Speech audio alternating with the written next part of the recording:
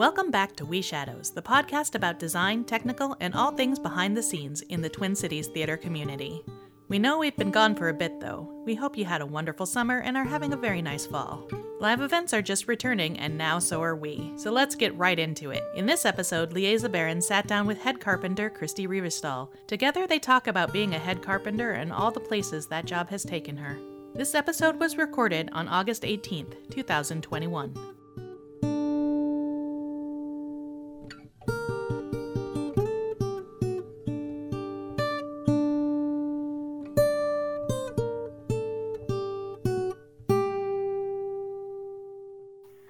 Hi, Christy. Welcome to the podcast. I'm really excited to get to chat with you a little bit. So you are you said head carpenter, house carpenter, and also a stagehand all around town. Can you kind of explain to someone who maybe has never worked in a space that has a head carpenter, what that position might be or how that might be different in your space compared to other spaces? A little bit? Yeah. So a lot of times when I tell people, especially people not in the industry, that I am a head carpenter, they picture sawdust and a lot of hammers and a lot of, building things. Mm-hmm. And I usually try to explain to them that I am much more of an IKEA carpenter, that all the sets get built, off-site, and then they bring them into my stage, and I help bolt them together and install them onto the stage. That I make very few things myself. Most of the stuff is pre-built. And then it's dance. So we don't usually have a lot of scenery. And then there are other shows where we get a big ballet and all of a sudden we've got a full, full scenic elements. But for the most part, I am an IKEA carpenter. I kind of love that description. IKEA carpenter makes a lot of sense. Have you been doing this type of work for many years? Is that something you kind of went into, or how did you kind of get to where you are now? I started in this all. Yeah. So I wanted to be an actress in high school. And I would audition, and I didn't have much talent. And so when you audition, they have the little box of like, do you also want to work backstage? Mm-hmm. And I would say yes. And then they would proceed to not cast me because I didn't have enough skills. And I would work backstage and be a little grumbly about it. And then I went to college and I looked at all the theater departments, but I was really afraid to say, like, this is what I want to do for my life. And so, like, I majored in zoology for a semester. I majored in communications. And then I heard my two friends who now have PhDs in science, heard them talking one night in the dorms. And I was like, oh yeah, no, I'm not. I can't go into science. Like, no, I don't think that way. That's not exciting to me. Right. Yep. And it was, and really all along what I wanted to do was theater, but it was really scary for me to like say that. Mm-hmm. And admit that to yourself. Yeah, I admit that to myself. I had to go back to all my high school friends who were all like much better, bigger theater technicians than me, who I knew did not expect me to do this for a living and have to tell all of them. And I was worried about telling my parents, and my mom was like, it's all right. I called grandma and told her I was majoring in recreation. So theater's fine. Yeah. It's about the same, right? Yeah. Yep. And then once I finally got over that hump, I was like, all right, I'm going to be a stage manager. It's going to be great. And I decided that like somewhere in, senior year of college, and went off into the world. And I had like, a semester of stage managing experience. So nobody was super excited to hire me as a stage manager. So I was like, all right, I'm going to get as much experience doing everything. Yeah. Because stage manager, like if I know how to do everything, that's going to help me as a stage manager. And then the Children's Theater put me on a show on Run Crew. Okay. Here in Minneapolis? Here in Minneapolis. Okay. Yep. I went to Madison for school and then I moved back here. Oh, okay. This is where I grew up. And, they hired me and put me on Run Crew. And I did one show and I was like completely and utterly in love. And then I thought about stage managing, and I was like, oh, if I stage manage, I don't get to touch things? Oh, I really like running the rail. Yeah. And that was the end of the stage management dream. You're like, I don't want to do that anymore. Kind of. I still end up going back and forth, I feel like, between like stage management, production management jobs, and stagehand jobs, especially with the pandemic. Yeah. But yeah, Things shift a lot during the pandemic. Yeah. But Children's Theater hired me and put me on the technician path. Yeah. So you are from the Twin Cities area originally, but I know that you have worked outside of the Twin Cities a lot. What made you like come back here, or what were things that you liked about some of those other places that maybe you were at for some of the year? Yeah. So, well, you may remember I worked at the Santa Fe Opera, which is where we met. That's how also, you're the person I contacted when I came to town. Yeah. Was call up Christy and say, I know no one, help me out. Right. Yes. Everybody has to have that person. Mm-hmm. Yeah. I was scared to call you though. Yeah. Were you really? I was, because, okay, so even though we worked at Santa Fe, you were my boss at Santa Fe. And like, I was this lowly new person, and like we didn't like know each other. You know what I mean? Like it was a boss and coworker kind of relationship. And so like it's not like we were hanging out tons. And it had been 3 or 4 years, something like that. And so I was kind of scared, and it was one of those where it was like, you know what, just send the email. And I am so happy, and to this day I still tell people, whenever they're like, they contact me, it's like, no, you just need to contact one person in a town. I don't care if you know that person really well. Right. If you don't know that person. Yep. I sent this message to a person that I worked with once in my life, and I got a huge list of names to contact. We had coffee. I remember the whole like getting to kind of see somebody who was doing what I wanted to do, or at least was even in the city that I wanted to be in. And this was after getting my master's degree. I was still scared to be like, I'm moving to a new city. I don't know any of these people. I know one person in this town who was actively, I found out later, I actually knew a lot more people who were here. But at that time, I thought I only knew one person who was professionally working in theater. And so like, it was scary, but I learned really quickly that fear, everyone has that fear. Everyone has it. And now I pass that on. So like everything that you gave to me, I try to pass that on to almost anyone who calls me up, whether they work as a set designer or a stagehand or like an actor. I've had actors from my undergrad or other places be like, hey, they gave me your name. Sure, I'll talk to you. I'll find somebody you might be able to talk to. Like, why not?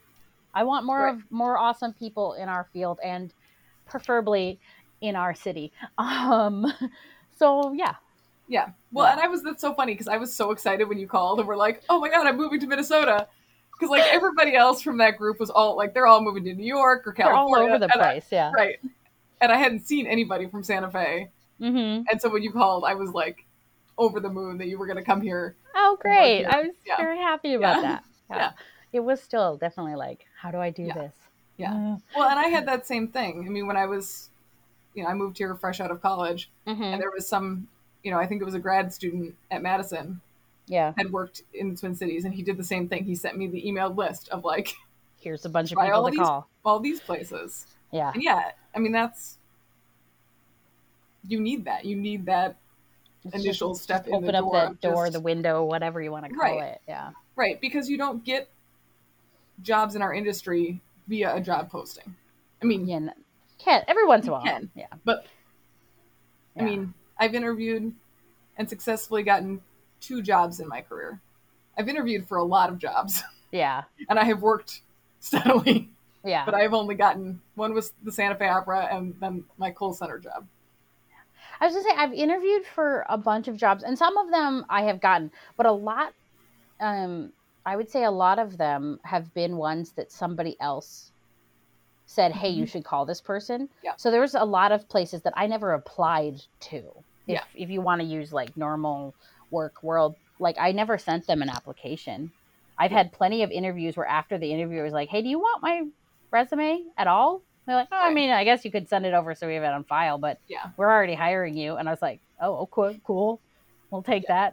Yeah. Sounds good. Well, And because of that, you know, the one person's kindness, I can't even remember his name, which is really funny. Mm-hmm. Like, I mean, now, like, that's something that I then try to do. Like, if anybody emails me or calls, and they're trying to figure it out, like, I will, at the very least, have a phone call, if not, or email them other people. Yeah, here's some info. Yeah.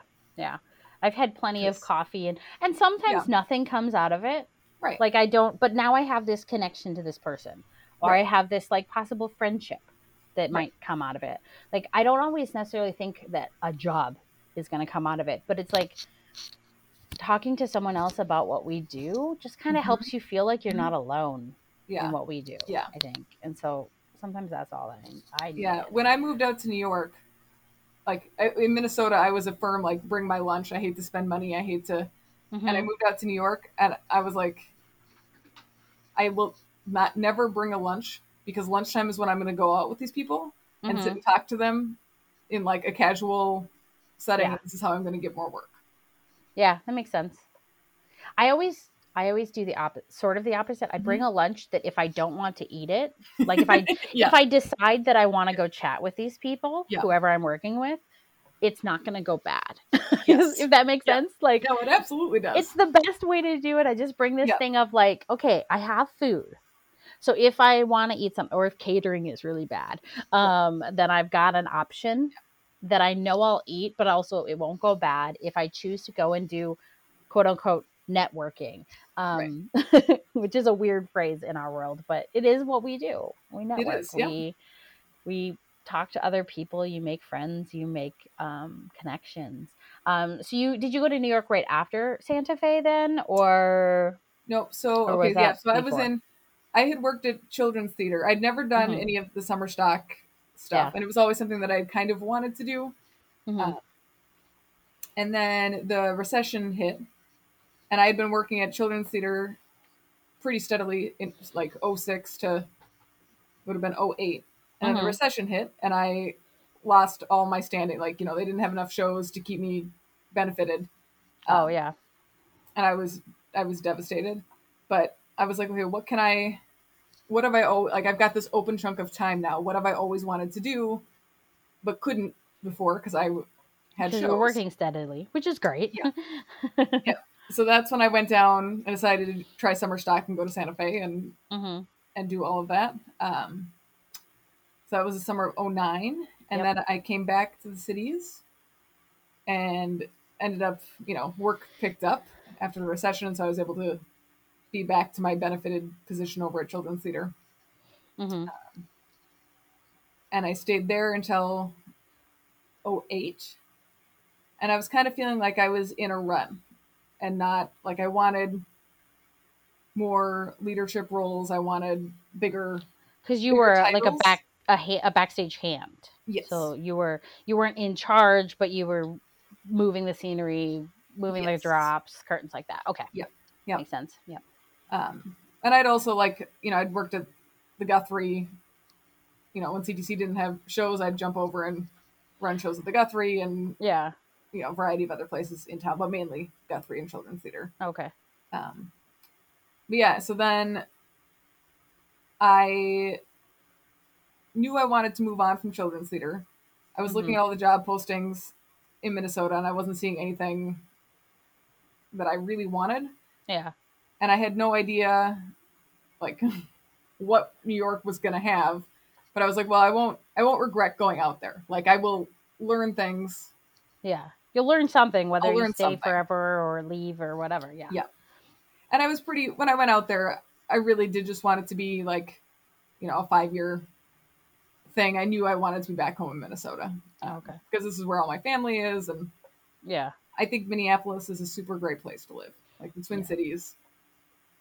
There's such a good balance of like things to do city-wise, but also like nature and being able to. Yeah. Like you can drive 20 minutes and get pretty much anywhere, maybe 30, 40 max.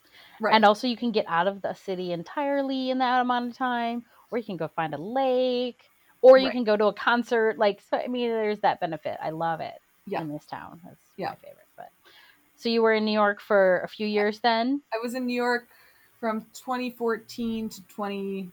17. Okay. And did you go to New York knowing that you could get work in New York, or did you just like up and go, I'm going to just do this? Like, did you have any sort of I was quote unquote plan? scared out of my mind. Yay! So, Because no. it's fun. I went, so let's see, we had the Super Bowl was in New Jersey, and I've got an aunt and uncle and some cousins live out in New Jersey. So, and once again, I had a gap in my shows at That CTC, lined up so I nicely. had, yeah. And so I was like, well, I'm going to go do the Super Bowl, Mm-hmm. which is usually about 3 weeks worth of work. And then I've got friends in New York. I'm going to go crash on their couch and see if I can get work for 2 months, see if I like it. Yeah. You know, because why not, right? And so, like, I lived with my aunt and uncle in New Jersey for the Super Bowl because that was closer. And then my aunt was driving me in, it would have been February, into Brooklyn, where I was living with a bunch of ex-Twin City people. And, like, there was an ad that came on. I had no work lined up. None. Yeah. And there was an ad that came on the radio, and it was like, make $12 an hour to shovel out fire hydrants. And I was like, all right, that's the backup plan. Like, I'm from Minnesota. I can shovel.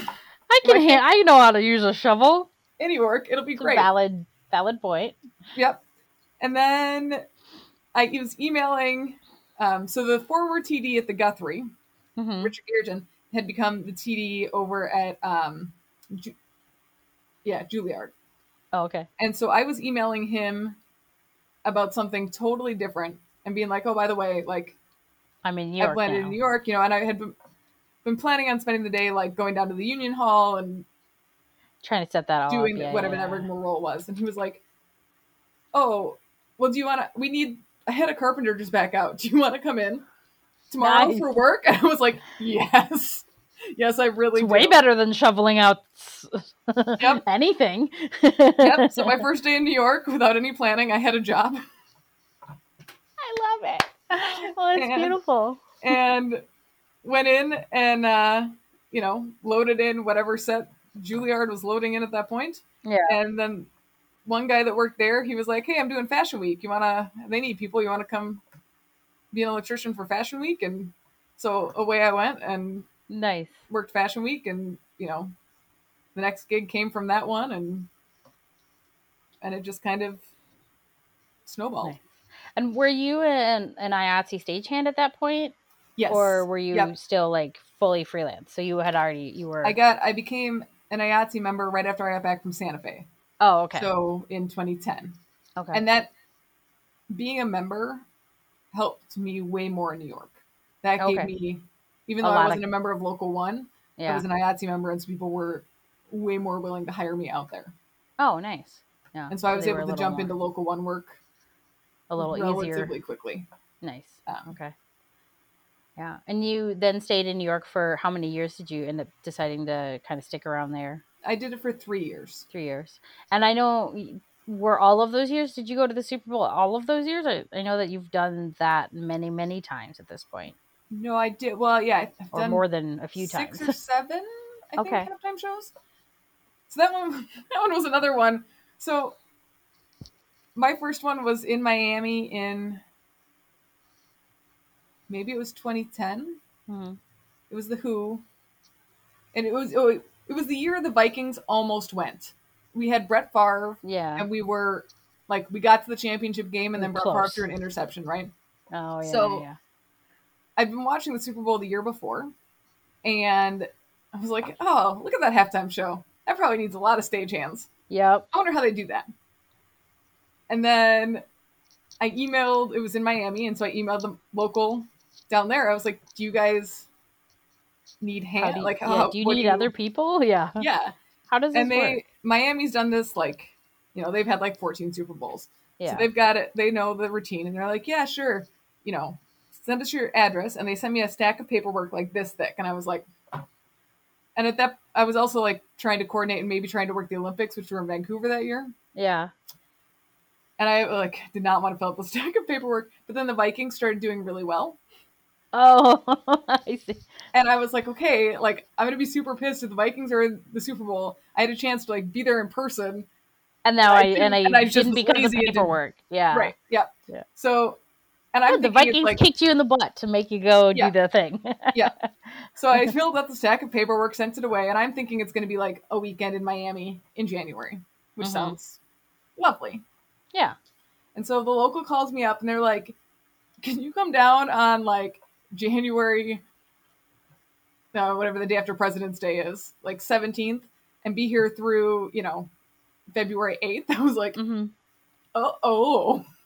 That's not a short amount of That's the time. thing. So then So I was like, sure, I'll come down. And I'm like, what do I do for housing? And they're like, get a hotel room for the first couple nights. You'll make friends on site because like it's Super Bowl weekend, right? So like things are like Oh my housing is not cheap.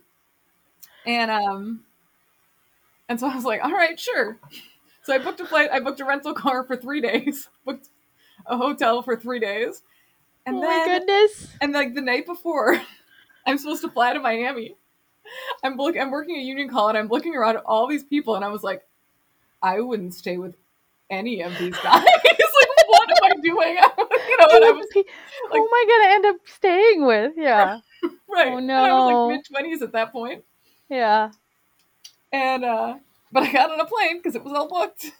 Yeah. And I ended up being, one of the union carpenters in charge of a major piece of scenery for the Who halftime show. Yeah. And, I was sitting there looking on, spending my lunch hours, like, trying to find somewhere to Airbnb live. or anything. Yeah. And finally, one of the guys who was, like, my dad's age took pity on me, and his daughter, who was my age, and her boyfriend just lost a roommate. So I'm like, yeah. So I went and stayed with them. They gave me a ride to work every day, and these were, like, big-time movie guys. Like, they had worked on Titanic, which just, like, blew my mind. They worked on, like, they'd helped build the ship for Pirates of the Caribbean. And they gave me rides to work every day because I had to get rid of the rental car, and then they dropped off a bike so I could, like, bike around. Bike around in the area. Yeah. Amazing. Well, I kind of love that though, because it's one of those where it's like you didn't know anyone there and they were so willing to still help you, even though you're like, Yeah. I could have been completely screwed I totally could have in that Like- whole experience, and they just were willing to help out. And Yeah. that's kind of awesome though, Yeah. that kindness was everywhere. Yes. In a way, like it kind of pops up everywhere. Nice. Yeah. Yeah. But yeah, and so then I did that, and it was super fun because all of a sudden I Mhm. was like, and like when you major in theater, I didn't even know that I get to do concerts, Yeah. let alone like the halftime Yeah. show at the Super Bowl. Like, Yeah. crazy. Some of the jobs that I've done that if I were to tell high school version me or even college version me, they would be like, you're an idiot. There's no way you're going to ever do that. Like, you're Right. never going to get to work X, Y, or Z band, or you're not going to get to do, that TV show or that, like, any of those things that happen to just be on the list, Right. Well, and I just I really had no idea, even like after I graduated, I really had no Mhm. idea the scope of how many different types of things I would get to work on. Yeah. Um, Well, the yeah. only- And then, my other moment like that was like I don't really get super starstruck, like for the most part, yeah. we're all trying to do our job. We're backstage. They're working. We're working. You're like, Yeah. oh, cool. That famous person just walked by. Whatever. They're going to their next part of their job, which most Right. likely is sleep Right. at that point. But I was working at the Target Center, the New Kids on the Block revival tour, Oh my and Jordan like took off his shirt for a costume change like 10 feet in front of me, and I was losing my mind because Yeah. if I had told my third grade self that this was my future, Yep. I would have lost it completely. Mine was actually my first union call. Mm-hmm. My first official union call was I worked at the Target Field, Mhm. and it was a big, like, one of these like big like 3 or 4 band thingies. Yeah. And it's the end of the show, and I basically am told that once they're done singing, you head on stage. Yep. So I'm like, cool, I'm gonna do that. Except for I almost ran into a Backstreet Boy, like physically smacked into him, as he was coming off stage, I believe it was Brian, but it was one of those where I'm like, if I would have told high school me, first of all, she would have been mad because she loved NSYNC, but it's still one of those things where like, there's no way middle school, high school age me would have ever believed that I would have been in the same tiny space as of any of those people. And like, what was weird is in the moment, they're just another person. They're literally just another person working their job. And my job is to go on stage and tear down their set. Right. And so that can get going and things like that. And it was like, in the moment, I didn't think about it, but I kind of like afterwards was like, oh my gosh, that was literally, that happened to me. Yep. Yeah, it's weird though that in the moment you don't think about those things. Right. Yeah. So a lot of your network building has just been kind of like out on jobs and like finding work that way. Less of the like job postings and things like that. Which is right. Kind of generally, nice. Yeah. I mean, if I'm responding to a job posting, it's usually because somebody has already like they just need the application for formality's sake, maybe. Right. Yeah, or to put it in that list of possible work kind of thing. Right. Yeah. Are there any things that you like?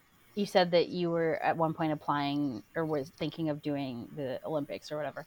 But are there any things that you're like still like, this is the dream? Like, I still want to work on this kind of show or get to do this kind of thing. Is there anything like that for you right now? You know, I mean, really, like the Olympics is kind of the only one that I haven't really been able to manifest into reality. Yeah. Going out to New York really let me check a lot of boxes. I got to work on a big movie. I got to work on a big TV show. Yeah. I got to do Fashion Week. I got to, the Super Bowl, that was a huge one. Yeah. I got to work on Broadway. I mean, I didn't run a show, but I got to load stuff in and out. We're on their stage putting stuff together. I was on the stage, yeah exactly.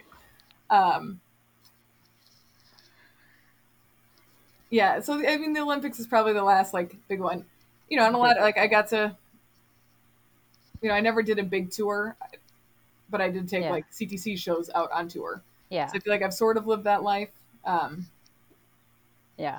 The tour life is both appealing and not really appealing to me. Like I wouldn't mind one of those like short stop tours or like those ones where it's like, we're going to go to this city for a month and then we're going to go to here for a month. But like, I have no ambition to be on a concert that's like every other night in a different city or where you'd wake up and you're like, where are we now? Like I get that for some people that's great and they love that life and it's because they can work a ton and make a ton of money and then have a ton of time off depending on the type of tour they're on. But it takes all people. I love working those. I love those tours coming in. I love it changing and being different. And I can say, no, I don't want to work outside. Or yes, I do want to work outside. Right. Or I'm going to because it's just what to do. So, yeah. Well, I hope that you can someday get to work the Olympics and maybe I'll come along while you do it. Right. That's the thing. I've never done the like go to the Super Bowl. Like after working the Super Bowl here I worked the NFL honors and I loved that crew. They're the same people that I worked with for those are good. Those are a lot of Target Nationals, same group of people. They're wonderful. And I would love to just like work with them randomly over and over again because they were great people. And I haven't quite gotten up the guts to do that. I'm going to just go to somewhere else that the Super Bowl is happening. When it's happening. Like I just haven't quite been able to figure out how to get out of my own head about doing that. Maybe someday. Maybe I'll just have to tag along with you next time. Be like, I'm going, let's do it. It's just, I think it's because of the comforts of home is kind of nice too, where it's like, I like my own bed and at times I've been working other stuff during those times. So it's not like my gap hasn't always worked up. That's important. And it's hard to be someplace else and for a chunk of time, and not know for sure that you've got work. Usually I've justified it because I'm like, it's down south in January.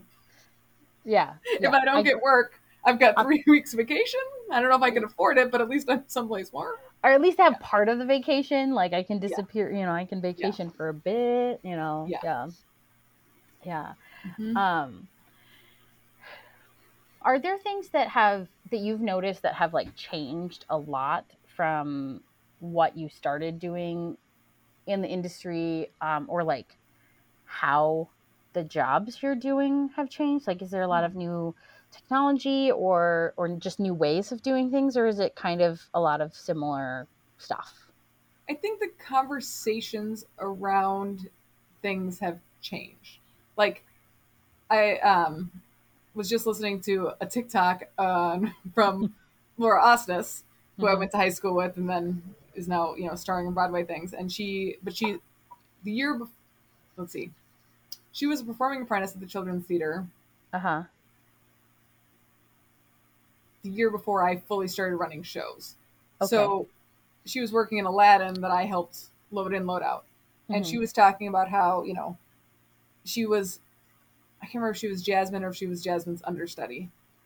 But she had to, get brown contacts and, like I think they gave her some self-tanner to try to, Oh, yeah. And Children's Theater would never do that. No. Now. And so, that was the beginning of my career, right? So that doesn't seem like it was that long ago. Yeah. No, and it doesn't feel like it was that long ago that was super kind of common. Right. Yeah. There's a whole fiasco with Mulan, and I think that's probably, that moved us forward in that direction. So not so much with the technology, although that's always changing, but just the conversations around who we cast and what kind of shows we're doing and what's appropriate. Like, that's really changed since I started in 2006. And I think it's always been a part of the conversation, I think more so in our industry than in others. Yeah. But it's really... Well, it's a little more prevalent in certain things because, like, we do stories about people who are from marginalized communities. And it's like, well, why aren't those the people that we're putting on the stage? And why aren't those the people we're putting backstage? And they should be working in the industry. If we're going to tell their story, why are they not in the room when we're creating the story we're telling about their industry or not their industry, their culture or their background or whatever. Yeah, that makes and the conversation around putting men in drag for comedy. I mean, that's the times that it happens now, there's a lot more backlash. There's a lot more people going, why are you doing that's not comedy, that's not like, yes, men in drag is great, right, but it should not be a joke. It should not be that's not serious versions of it. Make sense. I'm fine with that. There's some awesome drag queens out there. Yes, let them tell the stories. That's totally fine, but it's not about funny. That totally makes sense. Have you noticed more women in our industry or in this field, or is it about the same in that realm? That's interesting. I feel like it's about the same as when you started. From when I started.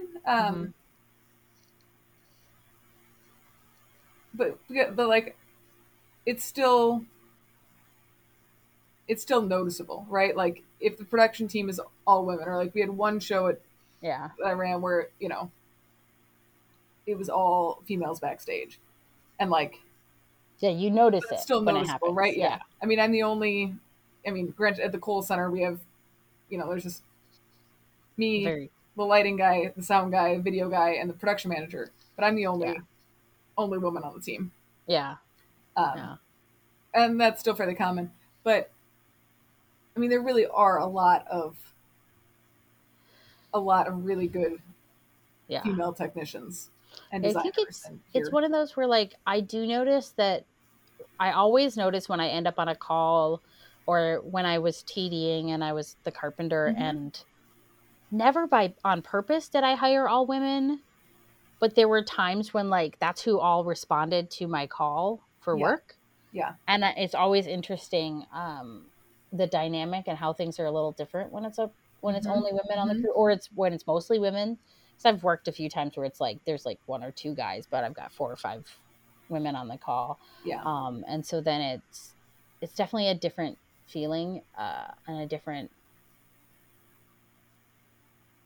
I mean, both, I love both Yeah. versions. Like, I Yeah. love working with crews of all men. I mean, I don't want it to only be all men or all women. Like, Right. honestly, I Yeah. never do, but I've never had issues on my Yeah. end. I mean, I guess I have had some, usually not when I'm the TD. Those issues have gone away very quickly. When Yes. the times I've had issues were when I was not in charge, unfortunately. Yeah. Which makes it harder for me to fix the issues in the room. Yeah, I thought it was interesting. You know, I mean, I feel like there's a lot of places where like it doesn't matter that I'm a female, right? But like the Santa Fe Opera, I really felt like I had to let go of any like feminine thing that I had and really like be a dude for that summer and to kind of fit into that culture. And that's the only place where I felt like I've had it not matter. I've had it like work to my advantage sometimes that I'm a female, like, but that was one where I felt like I had to just pretend like I was a dude to get along.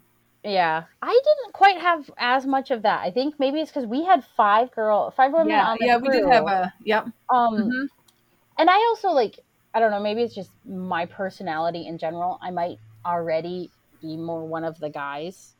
I don't know.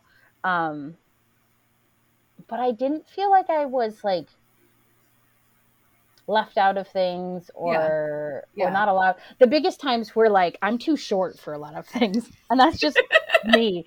That there were times where it was like, no, you do that. I can't reach that thing. I can't.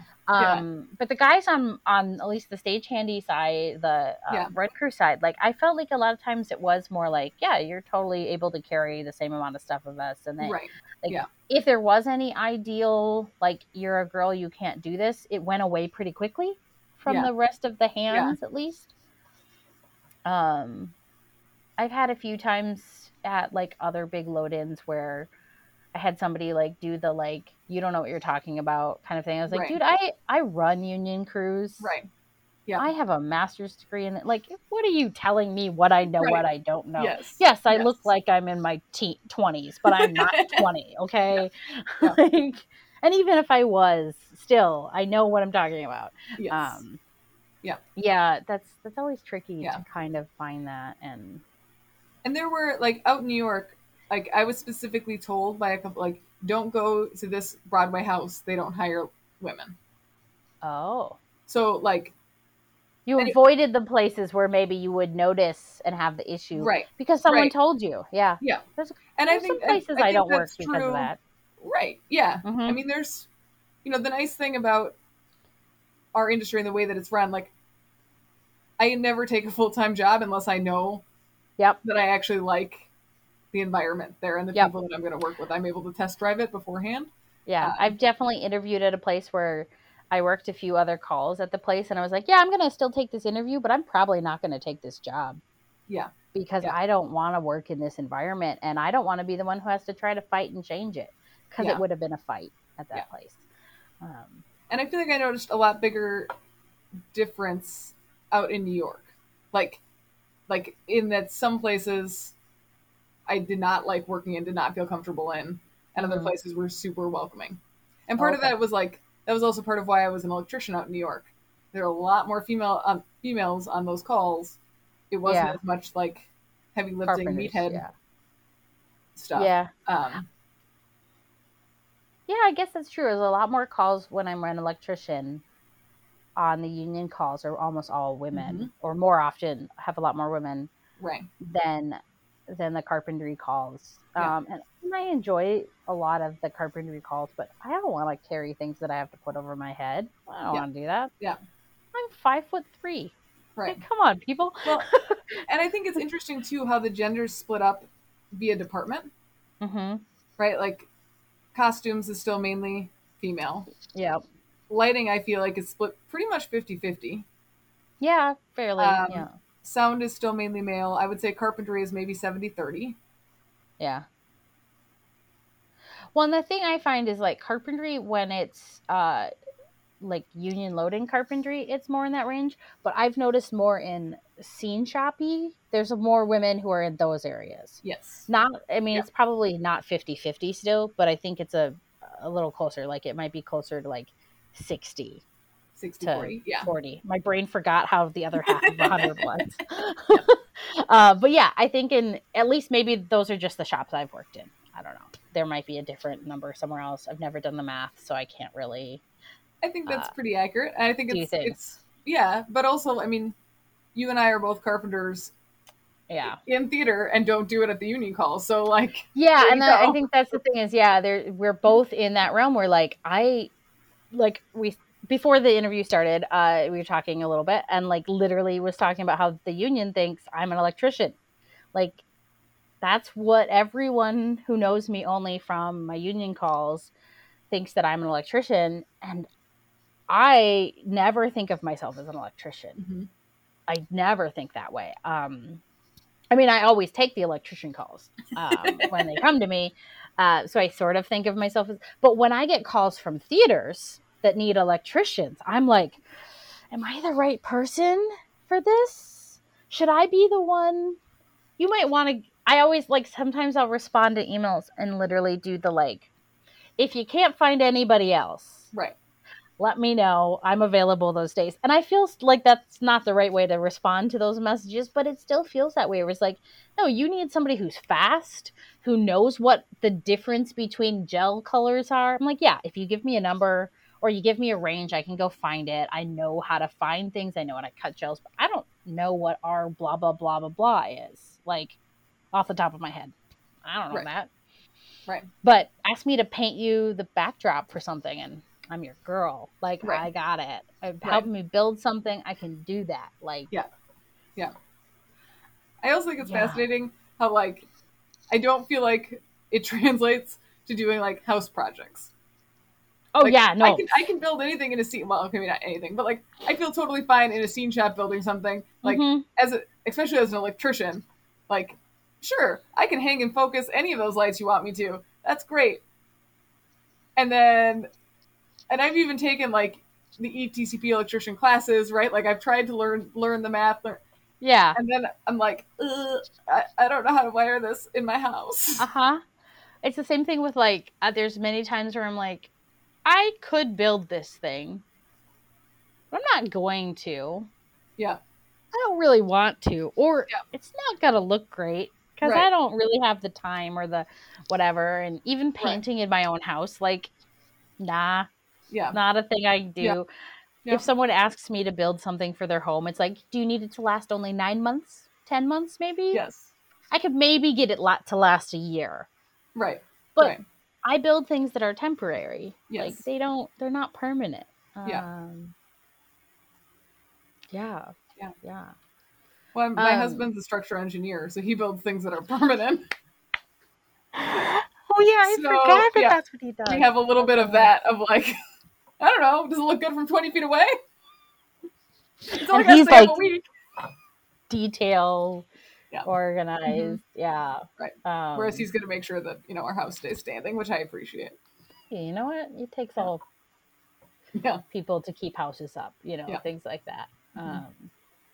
What would be, if you say we're talking to past Christy, yes, or someone else, what would some of the things that you would have told yourself to either like try or do, or just like tips that maybe you would have liked to know when you were moving to Minneapolis or moving to New York or any of those things? Like, what would maybe be something you would suggest or tell past you? So some of the very best advice that I ever got was, I screwed something up and somebody looked at me and they're like, whatever, it's only make-believe. And I was just like, yeah, all right, it's make-believe. Like, nobody's dying. If I don't, hit my cue exactly right. I mean, okay, so maybe that could kill somebody. But like 9.9% of the time, the audience can't even tell. Like, like the stuff that's in your mind, and obviously like you want to do a good show, you want to do a good job, but like, it's only make believe. Yeah. And so Yeah. Like, it's okay. And everybody screws up. One of my favorite, like, just that confidence of, like, you can make mistakes and people aren't going to think you're terrible at your job. Yeah, that makes One sense. of my favorite T-shirts was I've screwed up bigger shows than yours. I think I've seen that from random people wearing shirts like that. Like, I feel like that's a right. Yeah, and so yeah, sense. so basically it's only make believe. It's okay. Everybody screws up, Mm-hmm. and that always apply for something even if you're not fully sure that you're qualified. Like, always reach for something that's slightly beyond you, Mm-hmm. so that you can learn. And just because you don't know how to do everything doesn't mean that you can't, like, won't still get the job and be good at the job and be able to learn what you were worried about. Yeah, makes sense. Yeah, because, like, how else would you have ended up working Super Bowl or or moving to New York or any of those things? It's like, if you would have told yourself, well, I can't do that, then you might be enjoying your career, but terrified. Like, every time I went to the Super Bowl, I was terrified. Every time? Yeah. Even after you've done it for I mean, I get really excited to see everybody. Yeah. But yeah, I mean, it's like, I was in a weird in-between spot there too, with, like, being production crew and being a carpenter, and so, like, there was always a weird feeling of, like, I'm not quite sure where I fit in here, but I'm gonna go and do the thing. And because you're not part of the touring company that's going to hire. You're not from that warehouse or that company that's putting on the show. But you're. But I was hired middle by management them. in a sense. I was in a weird spot. So there was always a lot of, like, insecurity. Mm-hmm. Moving out to New York was terrifying. Yeah. You have to knock on the Broadway doors, and like, I am an extrovert. I can talk to anybody. I would get, like, sweaty palms and, like, just I hated it. But you have to knock on the doors and just, like, be like, I'm here for the master electrician. I would like a job. Yeah, I get it. So, like, feel the fear and do it anyway. Like, I had that same fear big time when I took the call to do head electrician for Target Nationals at Target Center. And I'm like, what did I just do? Yeah. Should I have taken this? Should I? And then the people who showed up were some people I knew from NFL Honors. So that was really nice to see them. Yep. And then I kind of learned, because, like, actually at that time I had no idea really what even a head electrician was supposed to do on a show like that. Because I'm like, I don't know what that means. Yeah. My job was managing other people. I'm great at that job. Yeah. And just making sure they were there and ready when the production people needed them. Cats. And that's like, your job as head electrician at the Target Center for Target Nationals. Was what I was doing. And I was like... And they're dumb cats. Yeah, I can do that. Well, some of them were. Sometimes they weren't. No, I mean, that's a good mix of cats, but there are some. They were cats. Like, have you met cats? I have them. Yes. They're not the best sometimes. But, like... Yeah, it just, like, their job was not to know the next 5 steps. But I have always been that person that, like, even on calls where I'm not the head, it is very common that at some point I end up being in charge of other people. Yes. Somebody says, you seem to know what you're doing. Here's a list. Can you go do this thing? Yeah, I like knowing what the next 5 steps are. And I know that there are stagehands who don't want to or care or can keep that knowledge in their head. But I prefer to know it. I prefer to know what the next 5 steps are. I don't necessarily need to act on them. I just like to know so that I can also help either my road person or myself be ready for the next thing. So I don't, coil my current cable on top of the cable I'm going to need in 5 seconds, or stack things on top of the case that I'm getting, any of those things, or just like organizing numbers and prepping something for the next to make it easier. Right. Those are ones where it's like, it's always tricky to find in that realm. I know that the pandemic shifted a lot of people's jobs. Are there things that you did during the pandemic that was still kind of related to what we do, or did you kind of shift careers entirely, or I don't know? Well, I learned that I could work from home, which I did not think was possible in my job. Yeah, how do you do that? I mean, So I've started Zoom stage managing for conferences for a company that basically runs all these investment conferences.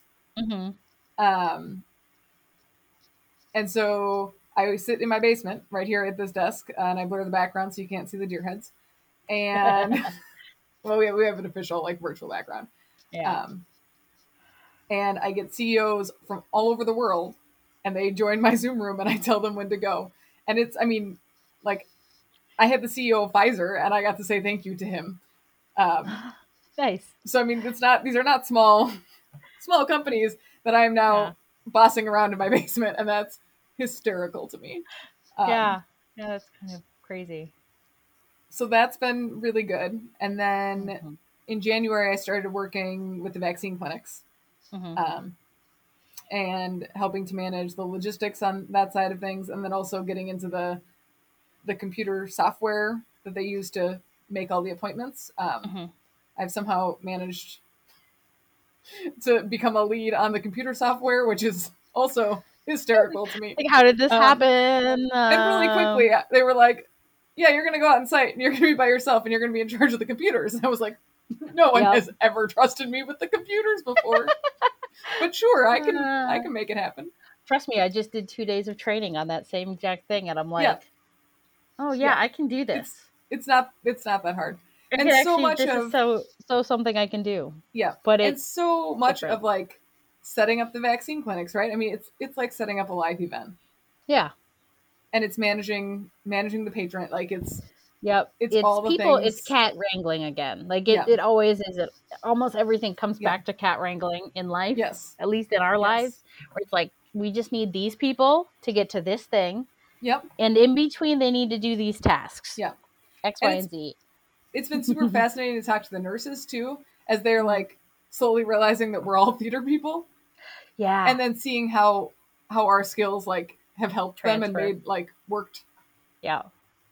And so that's been that was literally one of the reasons why, I mean, I put off applying and signing up to help with this, but like I've seen throughout almost all the pandemic friends who are stage managers and props people and lighting people and all this kind of stuff who have been working at these different vaccine clinics and testing centers and things like that. And when I finally applied, Abby sent me a message, props designer in town, and was like, you should really apply to this. You would be great. You could totally do it. I was like, I mean, I guess, blah, blah, blah. I'll do it. They're not going to hire me, blah, blah, blah. Same day they hired me right away. Yeah, and I was like, what? What is this? Yeah. And then I realized that everybody who's my quote unquote boss works in my industry. Yes. So they understand that, like, yes, I will do this job. I love working. I want to be out and do things. Yeah. But my heart is still in our industry. And as our industry comes back, I need to shift things and I need to be flexible. And they were like, yeah, sure. What do you got? What can you do? When do you want to work? When can you help us out and run a site? And honestly, yes, I've only had 2 days of training. So who knows how much, but so far so good. And like, I'm like, yeah, I can do this. This is something I can do easy. And I don't know. I think that's something I always am reminded about our field of work is that so much of our job, even though it's really weird and quirky, the skills that theater artists and theater technicians and whatever you want to call yourself in our industry, stagehands, whatever, transfer so well. You just got to find the right words to explain it to somebody who doesn't work in our industry. I think that's the trick. Like you explaining in the beginning that you put together IKEA furniture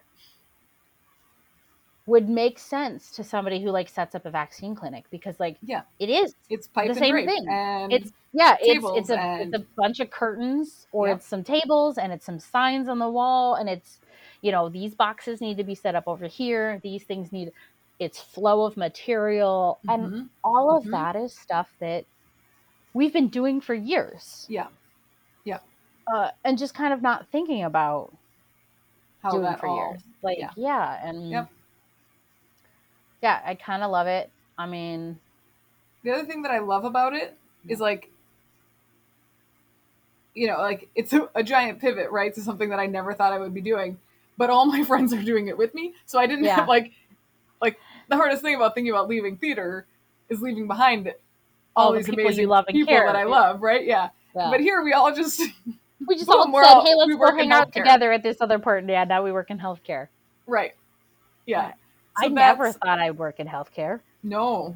My sister-in-law is an emergency room doctor at Children's Hospital.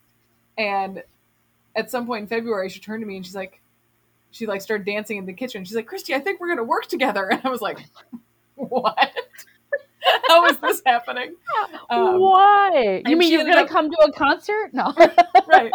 No, but she ended up, she picked up extra shift as the med lead, but she ended up working all the vault sites. So we didn't overlap. You didn't actually work together, but no, you know, but it's, you were in the same industry. In what world would Sadie and I have have the same job? Someone who had the medical in stuff and an artist and a technician and a whatever. We just don't think about that. But I don't know. I have friends who have left theater, quote unquote, before pandemic times, and they work in jobs all over the place and love it. And some of them come back to theater. Some of them never do. Fine, whatever. They always keep their love of theater, which is, I think, the biggest thing. It's I don't know. It's what I tell anybody when I've taught, that if you leave theater, you don't ever really leave it. You're not a failure because you left theater. Right. No, it's I think unless you decide that you hate it and you never see a play again in your life, or never go to a concert in your life, or never any of those things. I was like, no, you learned things in those classes. You learned things when you worked that one random rock show or whatever. And you now know this secret of how it works. Right. And you will always know the secret of how it works. And what I hope is that you always love some of that secret and that background knowledge. Right. But that you always use those skills you learn in what we do. I don't know. Yeah. Well, and it was interesting too, because I had been Zooming, so I got furloughed obviously from the Coles on March 13th, just like, pretty much everybody. And then, so I got the Zoom job in September, and then I started working for the vaccine clinic in January. And then the Coles called me back because we were going to install a video system and do some, taping and then showing, selling tickets virtually. Yeah. And then all of a sudden, they had to be my priority again, right? Because that's my job. Yeah. And it was really hard. I really felt like I had, and of course they furloughed me, right? It was the right decision. We weren't going to be doing shows. Yeah. But I felt like I had been broken up with, and I had kind of figured out how to become a new person, and figured out a new place. And then all of a sudden I had to go back to them. And I didn't really have a choice. Of course I had a choice, right? But I wasn't. Yeah. But yeah, that makes sense. Yeah. But it was a tough transition. And now, we're back to the summer, so I've been able to kind of balance those three jobs. What you do with those three jobs, because the Coles is not a full-time position, but it was a struggle in February to be like, oh, okay, I'm working in theater again. This is what I'm doing. Yeah, you definitely, because I will say I definitely had moments of an emotional heartbreak. I broke down and bawled my eyes out while watching Hamilton. Yeah. I had to stop watching it mid-show. Yeah. I have seen Hamilton when it was in town, and I loved it, and it's a great show. But I cried for a good half an hour thinking I was never going to work on a stage again. Never. And I was like, there's no reason I should feel this much. But I was like, they're going to forget about me when we all come back. It's not going to ever come back. I'm going to have to get a different type of industry. I'm going to have to leave this thing. I'm even right now, even my eyes. Oh, yeah. Still, to this day, it feels like we lost something about who we were. And that feeling is still there, I think, for so much of us. That it's going to take a long time for that scar to go away. and it probably never will go away for a lot of us. And a lot of the time it was nobody understood what we were going through.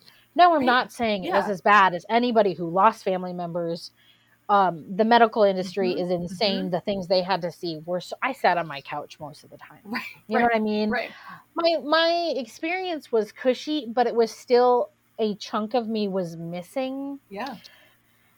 My career, my passion, the thing I had been working on for years and was building up to other things was just gone in a day. I mean, I was teaching. Yeah. And so I still technically had work until end of May, but like I watched all my friends lose all their work. Yeah. In an afternoon.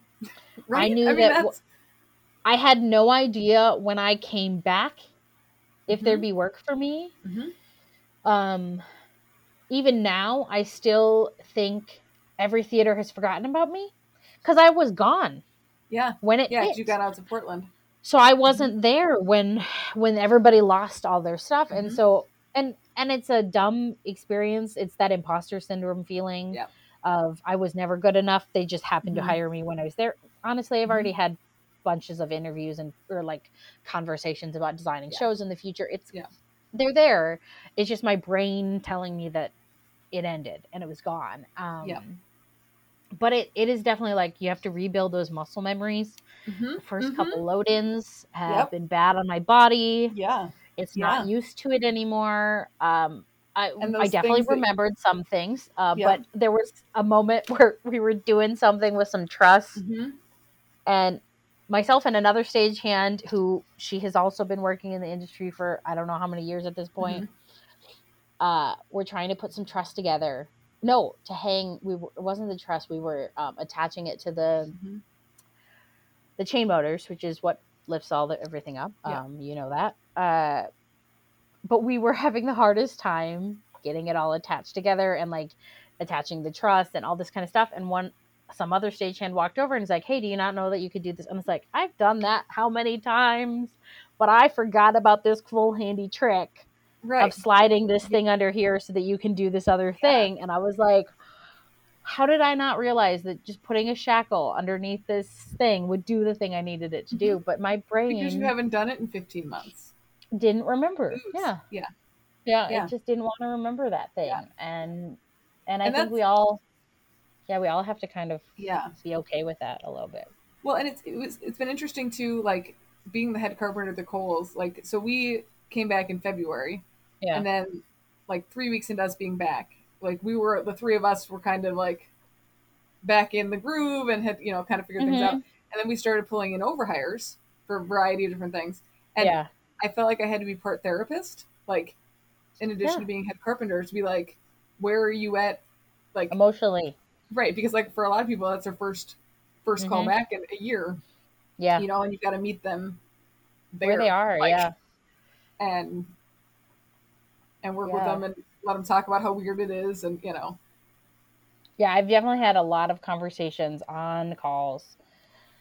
And there will be more for sure, because there's people I haven't seen yet who haven't been back on shows yet or whatever the case is, or aren't coming back yet because of other reasons, or because they want to wait until we're steady so they don't leave their other work. Yeah.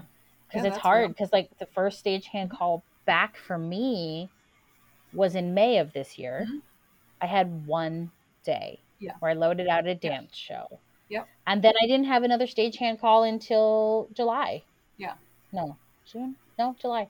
Sometime in July. I had another stagehand call, a couple of them. And now I've had a few and a few more. Like, it's definitely picking up. But there's also that fear that it's all going to be taken away from us again. Yeah. Yep. That it'll all just disappear. Right. Yeah. Yep.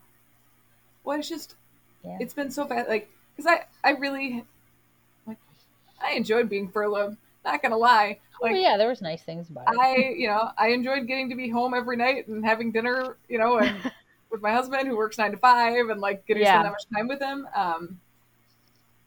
has been great.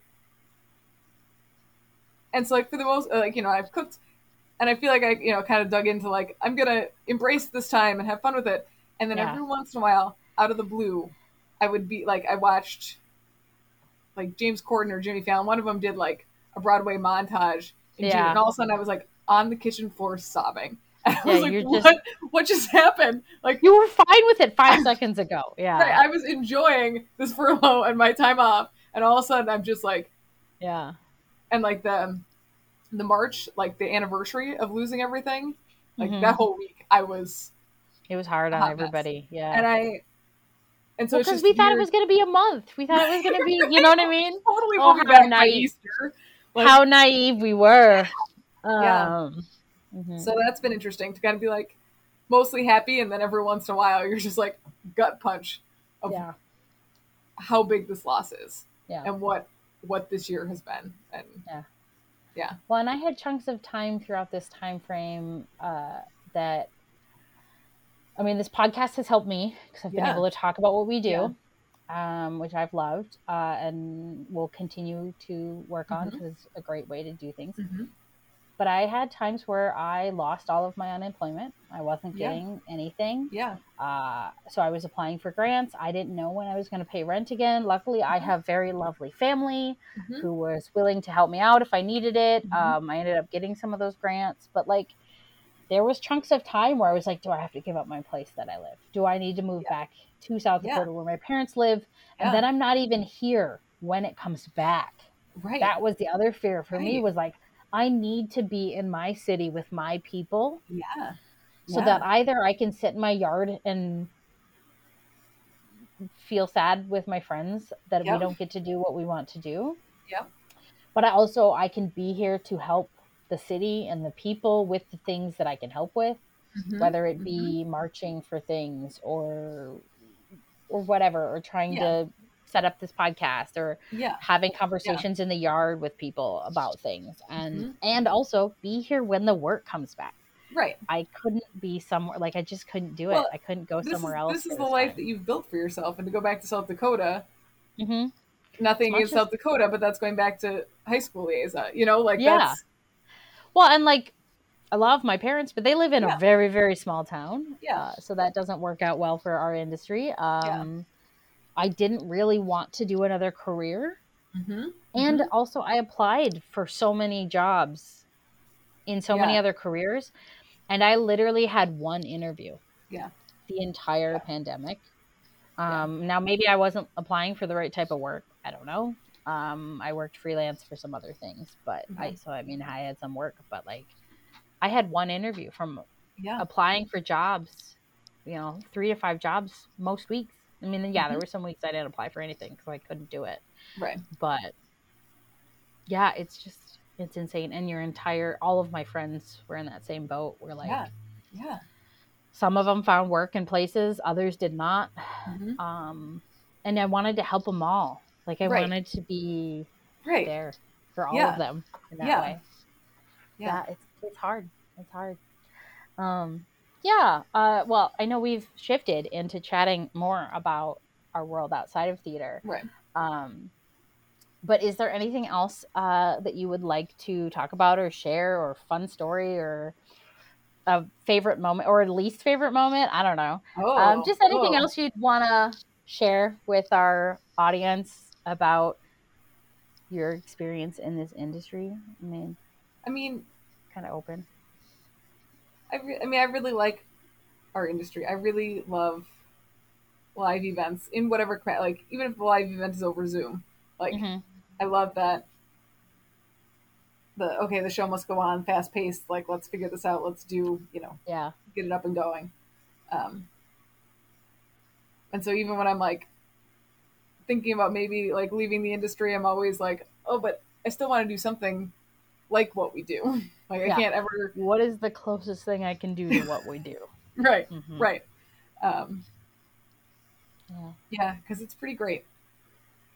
And it has I just feel definitely something special about a thing that happens and then never happens again. Even if you do the show 15 billion times, it's still never the same every time. Every time it's different. Same thing with the conference, people that we work with, people love, people are so dedicated and love what we do. Yeah. And so you work with people, okay, there's grumps, but like. But even the ones that are kind of grumpy, a lot of still them still have a love deep what they passion do. about Yeah, what it's we're weird doing. when they're so grumpy about it, but they love Yeah. it. Like you can tell Yeah. that they still love it. You're like, why are you so grumpy about this amazing job you do? Oh, you're just grumpy. That's fine. Okay. Right. But yeah, So, yeah. I do. I love it. I think it's Mhm. great. I hope Mhm. more people get to love it, both either as the people who consume what we do, the audiences, Yeah. the people in the conference rooms, all of that. Right. And also I hope that more people get to experience doing this kind of work. Yeah. It's fun. I don't know. Well, and I hope, the Delta variant's scary. Yeah. I mean, theater will come back, right? I mean, we've been doing theater since ancient Centuries. Greece. It's gone through how And- many pandemics at this point Right, in its yeah, life, theater? yeah. Like, I don't think this one can kill it either. Right. It's going to try. It definitely Right. tried. Right. It'd be really interesting, I think, to see who all comes back and who all, Yeah. you know. It will shift for sure. And I kind of hope that it will shift. Some things will shift for the better. Yeah. You Absolutely. know, a lot of people are chatting and trying to have conversations and trying to fix things that were broken, but we didn't think we had the power to change or the time to change. Or so hopefully we change some of those things. And I do remember, like, at the beginning of this, it was probably Alana, maybe Carrie, and they were like, well, we're gonna like come back, and I was like, guys, nothing is gonna change in 2 weeks. Like, we're all just gonna take 2 weeks off, and then it was probably around George Floyd time where I was like, oh, we're gonna, like, it's gonna take a while. This is good. Well, and like, we're all gonna be changed. Mm-hmm. Like, I mean, hopefully the industry will be changed, but like, everything emotionally will be different than it was when we left. Yeah. Like, if we were only off for 2 weeks, you would not have had to be a therapist on a call with people and like ask them how they're doing and like have those moments. Yeah. If we had only had 2 weeks or even a month off, you probably wouldn't have to retrain people on how to do stuff. Or have people decide that, you know what, I no longer want to do really long calls, or I no longer want to work at this space, or any of those stuff. Like, because you would just be like, cool, I'm going to go back to work the way I was before. Well, because you wouldn't have had to, I mean, when you lose part of what you're doing for this long, you lose that identity. Mm-hmm. And so then you've got to reclaim it. That takes time. Versus if you're out for 2 weeks, you don't lose your identity in 2 weeks, you know? Well, because our shows ebb and flow every year, and so there's usually a month or two in the winter that we don't have a ton of work anyways, and we don't lose. I think it's also because you know that you're coming back and when the start date is again, or closer to you, like you have an idea. You're like, okay, I'm gonna get work again. It's gonna get busy again in March. Yeah, it'll be busy in March or April. Like, we'll start having a lot of work, but when there is no end in sight, you change. But and you also, I think we had a lot of time to self-reflect. Yeah. And I hope the industry, like, and I really, it's got to come back different, right? Like, I hope for the better. I hope for the better. Yeah. Hope for the better. But well, thank you very much for coming on, letting me get emotional with you for a moment. I did not expect I would go that direction with this today. That's where my brain is, I guess.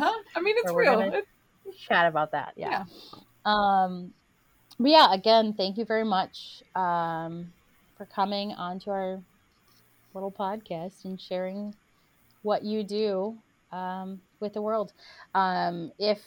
If someone is like really interested or really is like, I want to know more about what you do, is that something that if someone's ever like, hey, can they send you an email like they did me? Like, I mean, absolutely. They can always contact us. Send me an email and I will send you an email of 15 other people to call. Like, that's how it's all done. I will happily help anybody that keep the tradition going. Again, thank you very much for coming in, chatting with me. Well, thanks for inviting me. Looking at the list of all the people that you have already had, I'm very honored to be. You're well placed amongst those people, in my opinion. Very well placed. Thanks. Could be because I personally use you as, in a sense, sort of a mentor. I don't know. Mentor feels like a weird word all the time, but like you were my foothold into town, I think. Yeah. Or at least one of them That's awesome. into town. So again, thank you for that. Yeah. Anytime. Thank you for tuning in to We Shadows. We have a lot more in store for you this season. We'll continue our artist profiles as well as adding discussion panels and other fun things. We appreciate all the support and hope to keep hearing feedback from our listeners. Remember to recommend us to your students, theater-loving friends, and colleagues. Keep hitting that like button on our Facebook page and follow or subscribe on those podcast platforms. It all helps us make better episodes. We Shadows was created by Liesa Behrens, Rachel Lanto, and Anita Kelling. It was recorded over Zencastr and produced by Anita Kelling. Our theme music was composed and performed by J. William Kelsch. We Shadows can be found wherever you search for your podcasts.